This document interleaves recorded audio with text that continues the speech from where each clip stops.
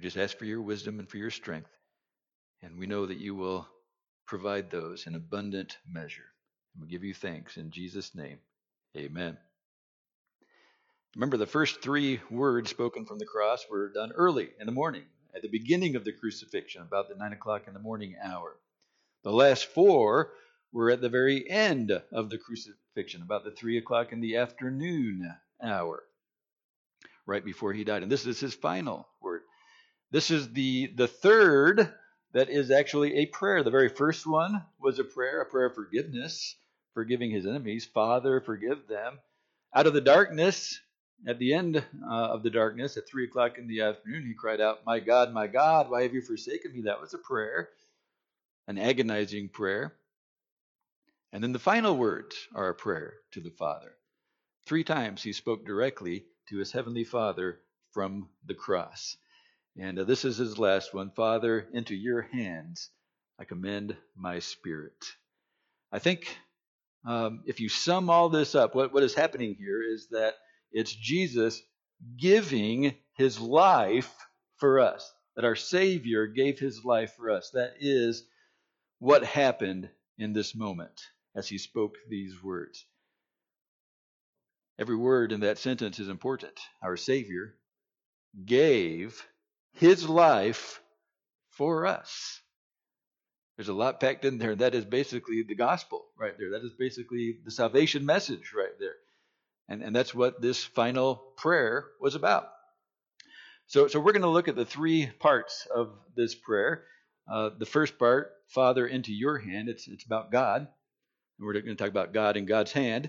And then what Jesus did, I commit my spirit. That's what Jesus is doing at this time as he's praying. He's commending his spirit into God's hand.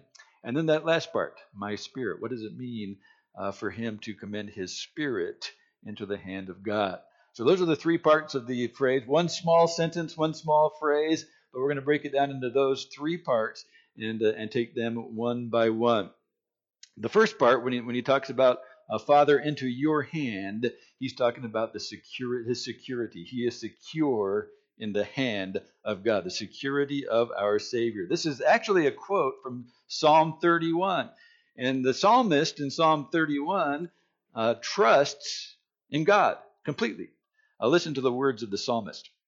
In you, O Lord, I put my trust. Let me never be ashamed. Deliver me in your righteousness. Bow down your ear to me. Deliver me speedily. Be my rock of refuge, a fortress of defense to save me. For you are my rock and my fortress. The psalmist feels secure in God, feels the security of God, knowing that God is watching over him. He's trusting God. God is his rock and his fortress. He goes on. Therefore, for your name's sake, lead me and guide me. Pull me out of the net which they have secretly laid for me. For you are my strength. And here it is. Into your hand I commit my spirit. These are the words that Jesus was quoting from the cross. That shows that even in his dying moment, his mind was filled with Scripture. He knows God's word. He had studied God's word. He had read God's word. He loved God's word. He memorized God's word. And God's word was on his lips as he died. He said, into your hand I commit my spirit. He quoted that from the Psalms. He did not quote the last part. The last part, the psalmist said, you have redeemed me, O Lord God of truth. Jesus does not quote that part because Jesus does not need to be redeemed. Jesus is the Redeemer. He does not need to be saved. He is the Savior. He is the one who saves us and redeems us. So he didn't quote that last part, but he did quote the part about into your hand I commit my spirit. And the whole tone of that psalm is a psalm of resting in God, that I trust God. He is my rock. He is my fortress. He is my strength. And that's the point that Jesus was here as he was dying upon the cross. I trust you, Father. You're the Father. I trust you. You're my rock. You're my fortress. And I commit my spirit into your hands. One interesting word study that came from this that I really wasn't expecting completely was to study the hand of God.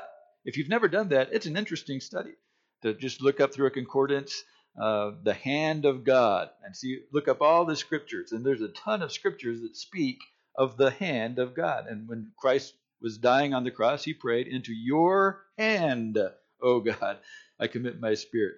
And so if you just do a brief word study on the hand of God, these are just a few excerpts from that.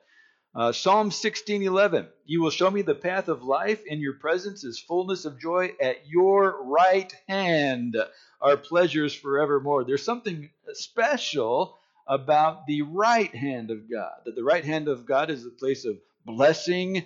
Here in Psalm 16, it's a place of fullness of joy and pleasures forevermore. That's God's right hand. God's right hand. There's something special about that. The same thing in Psalm 17:7. Show your marvelous loving kindness by your right hand, O you who save those who trust in you. So in Psalm 16, there's joy and pleasure forevermore. In Psalm 17, it's the marvelous loving kindness of God. In Psalm 20, now I know that the Lord saves his anointed. He will answer him from his holy heaven with the saving strength of his right hand. So in Psalm 16, you have joy and pleasure of his right hand. In Psalm 17, you have the marvelous loving kindness of his right hand.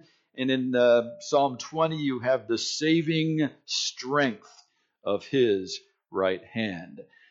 And you know, as well as I do, that Jesus talked about the hand of his Father. Jesus talked about the hand of God. In John chapter 10, Jesus said, I give to them eternal life, and they shall never perish. This is the salvation that Jesus gave us. Neither shall anyone snatch them out of my hand. My Father who has given them to me is greater than all, and no one is able to snatch them out of my Father's hand. And just in case you didn't get that reference, he says, I and the Father are one. That the Father's hand is Jesus' hand. And they're holding us in their hand, and nobody can pluck us out of the hand of God or the hand of Christ. Jesus talked about the security of our salvation. That when Jesus saves us, it is forever, and we are secure in his hand. Nobody can pluck us out of his hand. This also brought me to a place that I didn't expect to go either, to Isaiah 49. Isaiah 49:16 is an interesting verse. It says, see, I have inscribed you on the palms of my hands.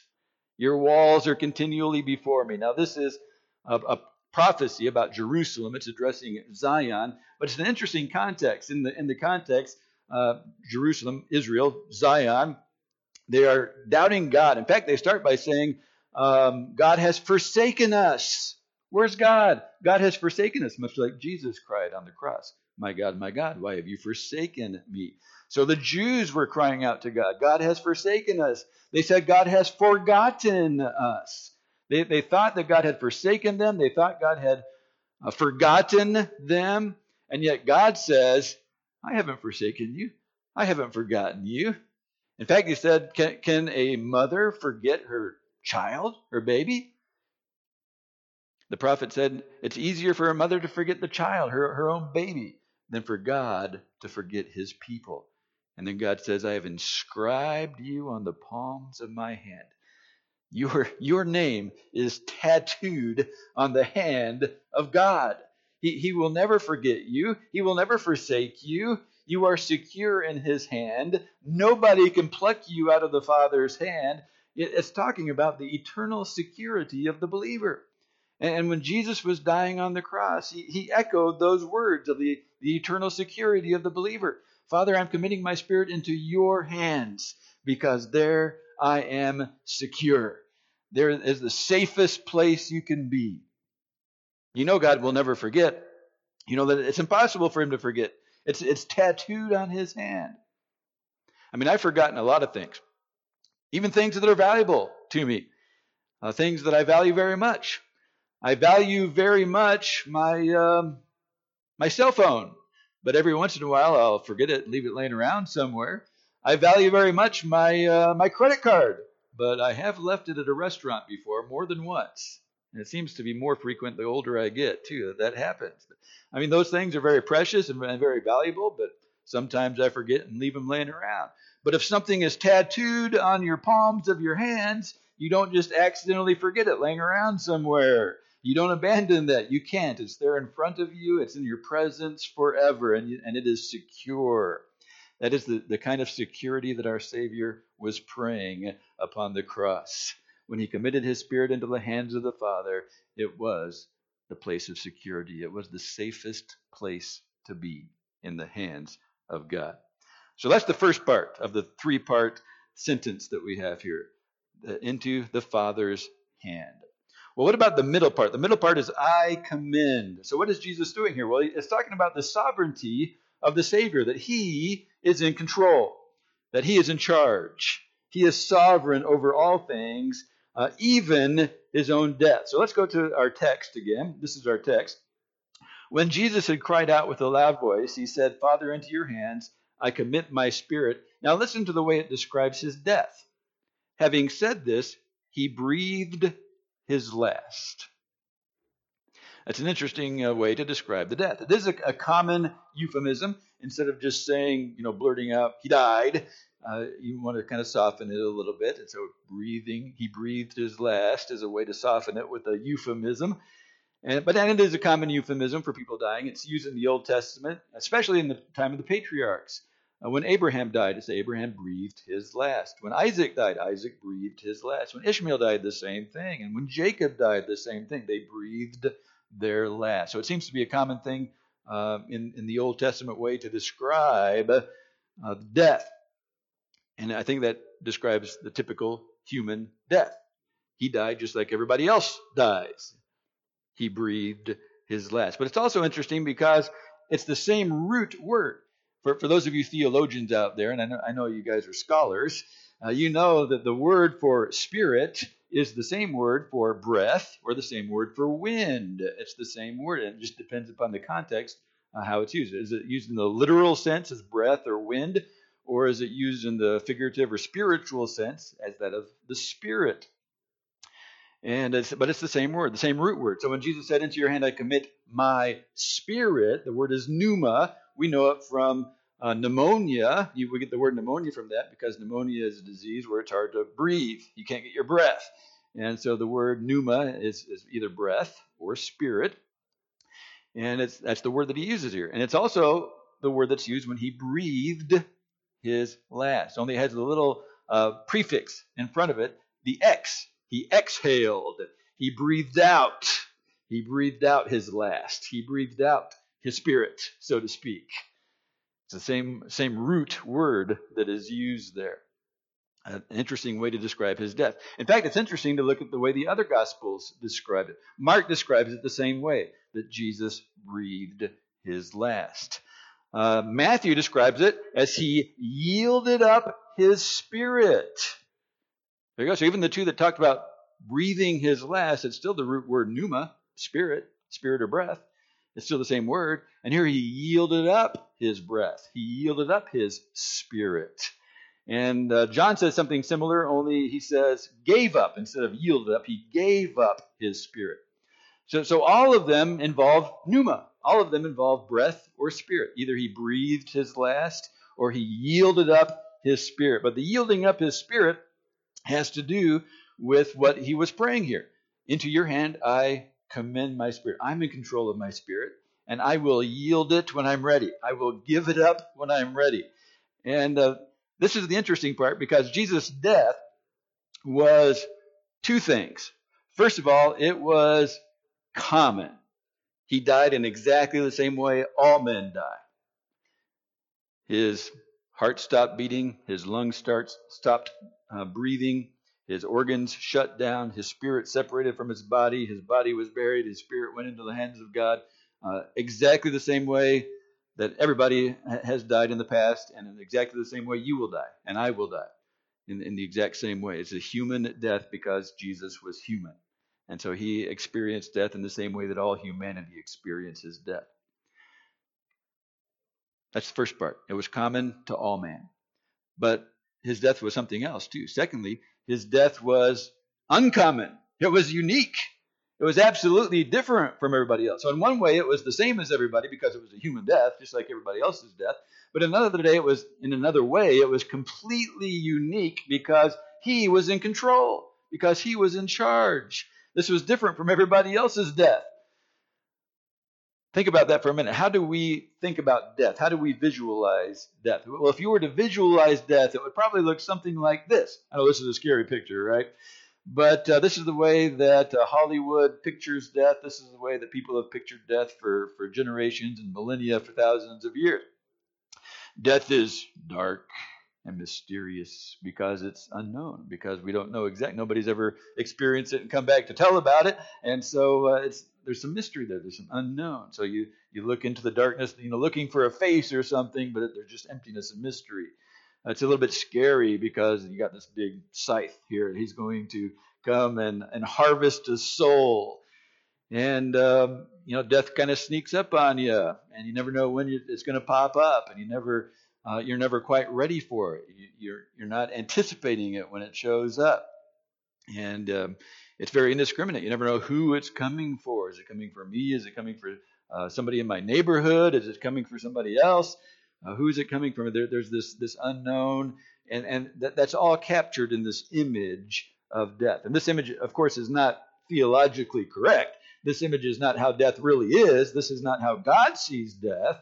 But this does capture how we as humans think about death, or how we encounter death. And it accurately describes that. I know you guys know a lot about ancient Mesopotamian legends too, but you probably have heard the one legend about death.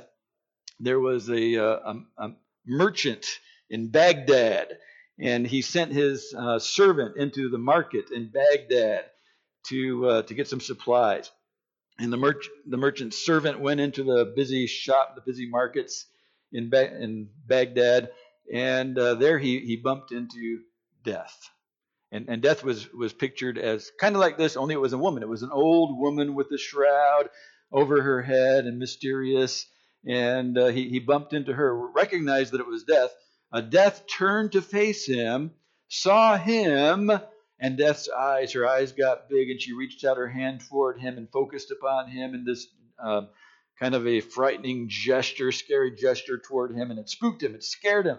And he turned around and he fled from death. He went straight back to his merchant boss, told him what happened, and the merchant said, well, if death did that for you, death is coming after you. You need to escape. You need to get out of here. Get as far away from death as you can. So here's my horse. Here's my fresh horse. Take my horse and get as far away from the Baghdad market as you can get. So the servant jumped on the horse and rode as fast as he could all day long until he got to 75 miles away, the town of Samarra.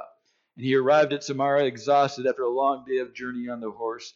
But he was 75 miles away from death, and he was safe. Meanwhile, while he was riding his horse, fleeing death, the merchant went back into Baghdad to see if he could get a glimpse of death. And sure enough, he found her. He found death, this old lady. And he approached her. And he said, earlier today, my servant saw you, and you focused on him, and you made threatening gestures to him. And death spoke up and said, that was not a threatening gesture. That was a gesture of surprise. I was shocked to see him here in Baghdad because I have an appointment with him tonight in Samarra. It's one of those stories that it's an age-long story, but it reminds us about death, that you can't escape death. You don't know when death is going to come. And if it's your time, it's inescapable. That's the way we think of death.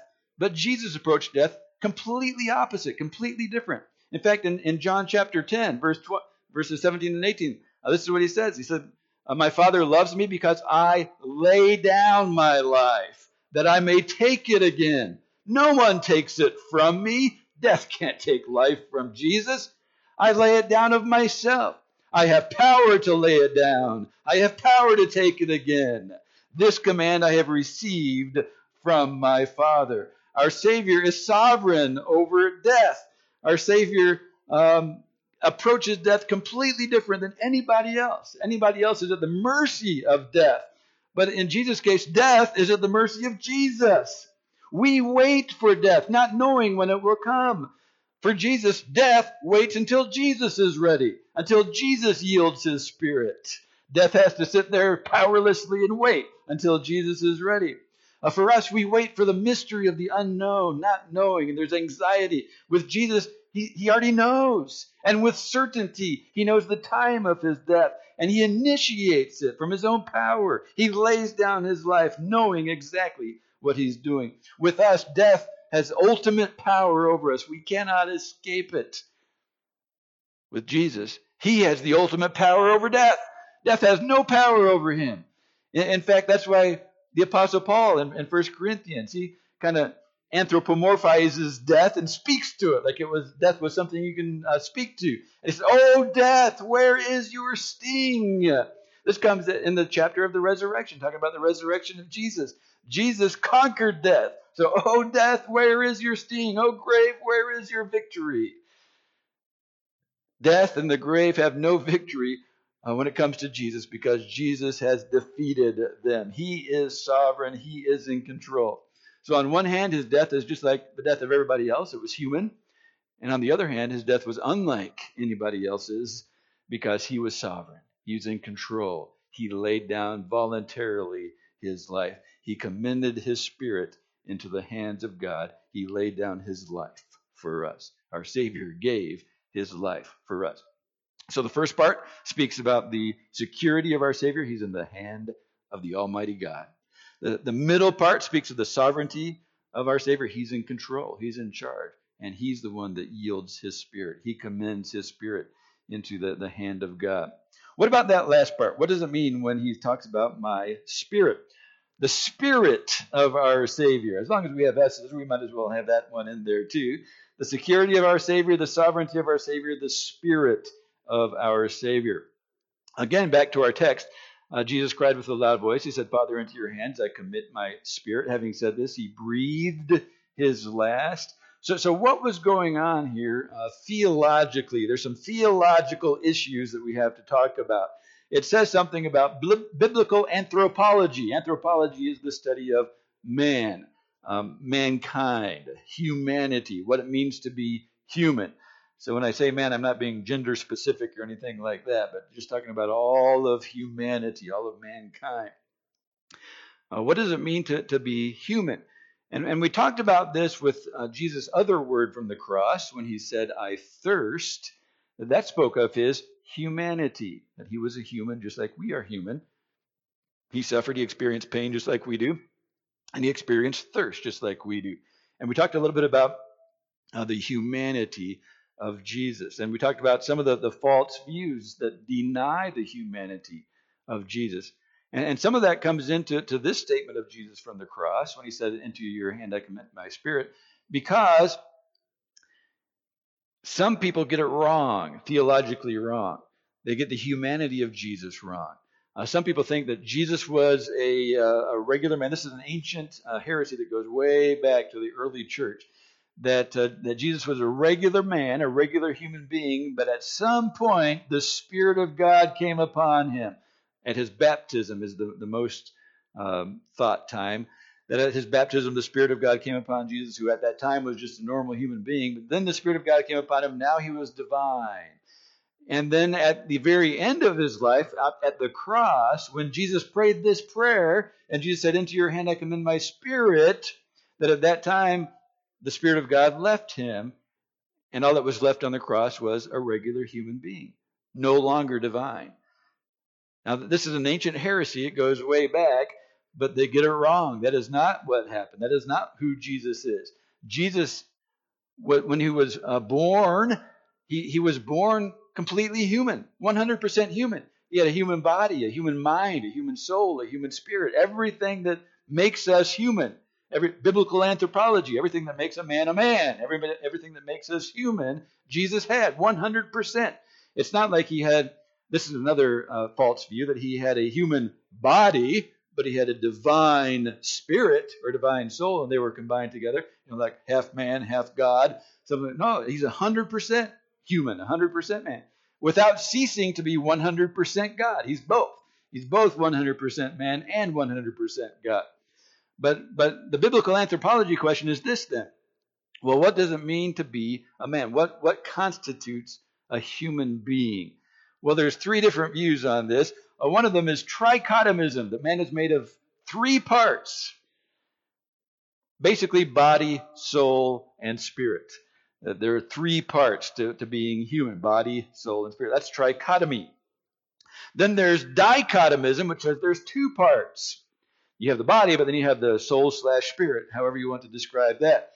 So dichotomists would usually use a different term, like they would say either physical and spiritual, the physical body, and the spiritual, the soul, spirit, or they would use corporeal and incorporeal, the body and the immaterial part, material, immaterial, things like that. But the man would be two, dichotomists. And then there's the monism. The monist would say that to be human means you have to have a body. You can't be human without a body. And this is different, completely different than the way I think of things, and it's completely different from the way I read the scriptures. But I can kind of see how you would get that impression sometimes, because it's always our experience. To be human, you have to have a body, and that's everybody we know has a body. All right, and so you can't imagine there being an existence of the soul or spirit apart from the body. And I see that that's difficult to imagine, but this goes against Scripture in several ways. One way is Jesus himself. Jesus himself told the story of the rich man and Lazarus, and they both died, and yet they had conscious existence. Their soul or spirit was alive. They were still human beings, even though they didn't have a body, even though their body was dead and buried. They had a soul or a spirit.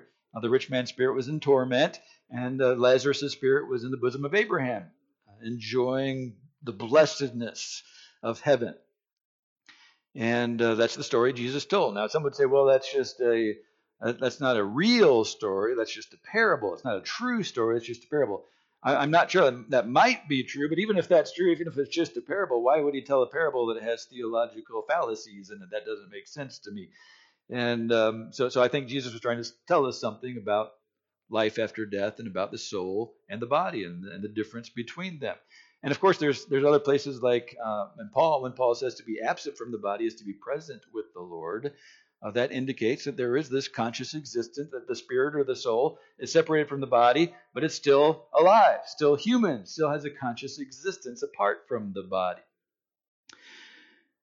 So I know this is kind of getting into the deep theological weeds here, but what was Jesus doing when he said, "Into your hand I commend my spirit"? Well, I think what he was doing here was his body was dying, was about to die. Just a moment later, would be dead. His body would be taken off the cross. His body would be wrapped and laid in the tomb. His body would, start the normal human decomposition. It would be his body. That's what happened to his body. He wasn't really committing his body into the hands of God. He was committing his body into the grave, into the hands of the people that would bury him in the grave. That's what happened to his body. But he was committing his spirit into the hands of God. This is the immaterial part of him. Now, whether that immaterial is described as soul or spirit or however you describe it, if you want to argue between trichotomism and dichotomism, that's fine. There's a lot of things to talk about and argue about, but there's also a lot of points of connection. There's also a lot of points of agreement in those two views also. But I think Jesus was separating the immaterial from the material, the spiritual from the physical, from the body. And he was not committing his body into God's care. His body would be in the hands of men to bury. But he was committing his spirit into God's care, which is exactly what happens to us when we die. When we die, our body is buried, returned to the earth, or cremated, whatever. Our body returns to the earth, but our soul goes into the hands of God, our soul or our spirit, however you want to describe that. Sometimes those two words are interchangeable. In the Bible, they're used to describe the same thing, the immaterial part of us, who we are. And at other times, there's a difference. There's a distinction between the soul and the spirit. So I think that both of those are true, that when he says my spirit, he could be talking about just the general, the spiritual part of humanity, or it could be specifically talking about the spirit, not the soul, but the spirit. If there's a distinction between the soul, it's the spirit that goes to be with God. It's eternal. The soul is basically our life, the life that gives life to the body, that animates the body. That's the soul, whereas the spirit goes to be eternally with God. Now, if you say our soul goes to heaven to be with God, I understand that completely too, because they're interchangeable sometimes. And to say soul, you're just saying that the spiritual part of man goes to be with God. So I'm not going to theologically argue with anybody that says the soul goes to heaven. But if you want to be really precise, theologically precise, you would say spirit. And so both of these work for Jesus. Just in case there was any doubt, he was being theologically precise here too, that his spirit was eternal and his spirit was returning to God. So a lot of theological anthropology going on in there, but it's a reminder of what happens at death. At death, our body is laid to rest, but the spirit goes into the hand of God, and we wait. We long for that resurrection when our body will be risen and reunited, and the body will be different. It will be eternal. That's exactly what happened to Jesus less than 3 days later. Less than 3 days later, Jesus' body was alive, and it was changed, and it was different, and it was eternal, and it was glorified, and it was spiritual. And someday that will happen to us. Someday, Jesus is the first fruit of our resurrection, and all who believe on him will experience the same thing. We'll die just like he died, unless you're alive during the rapture, and I hope we are. That'd be awesome. But if we're not alive at the rapture,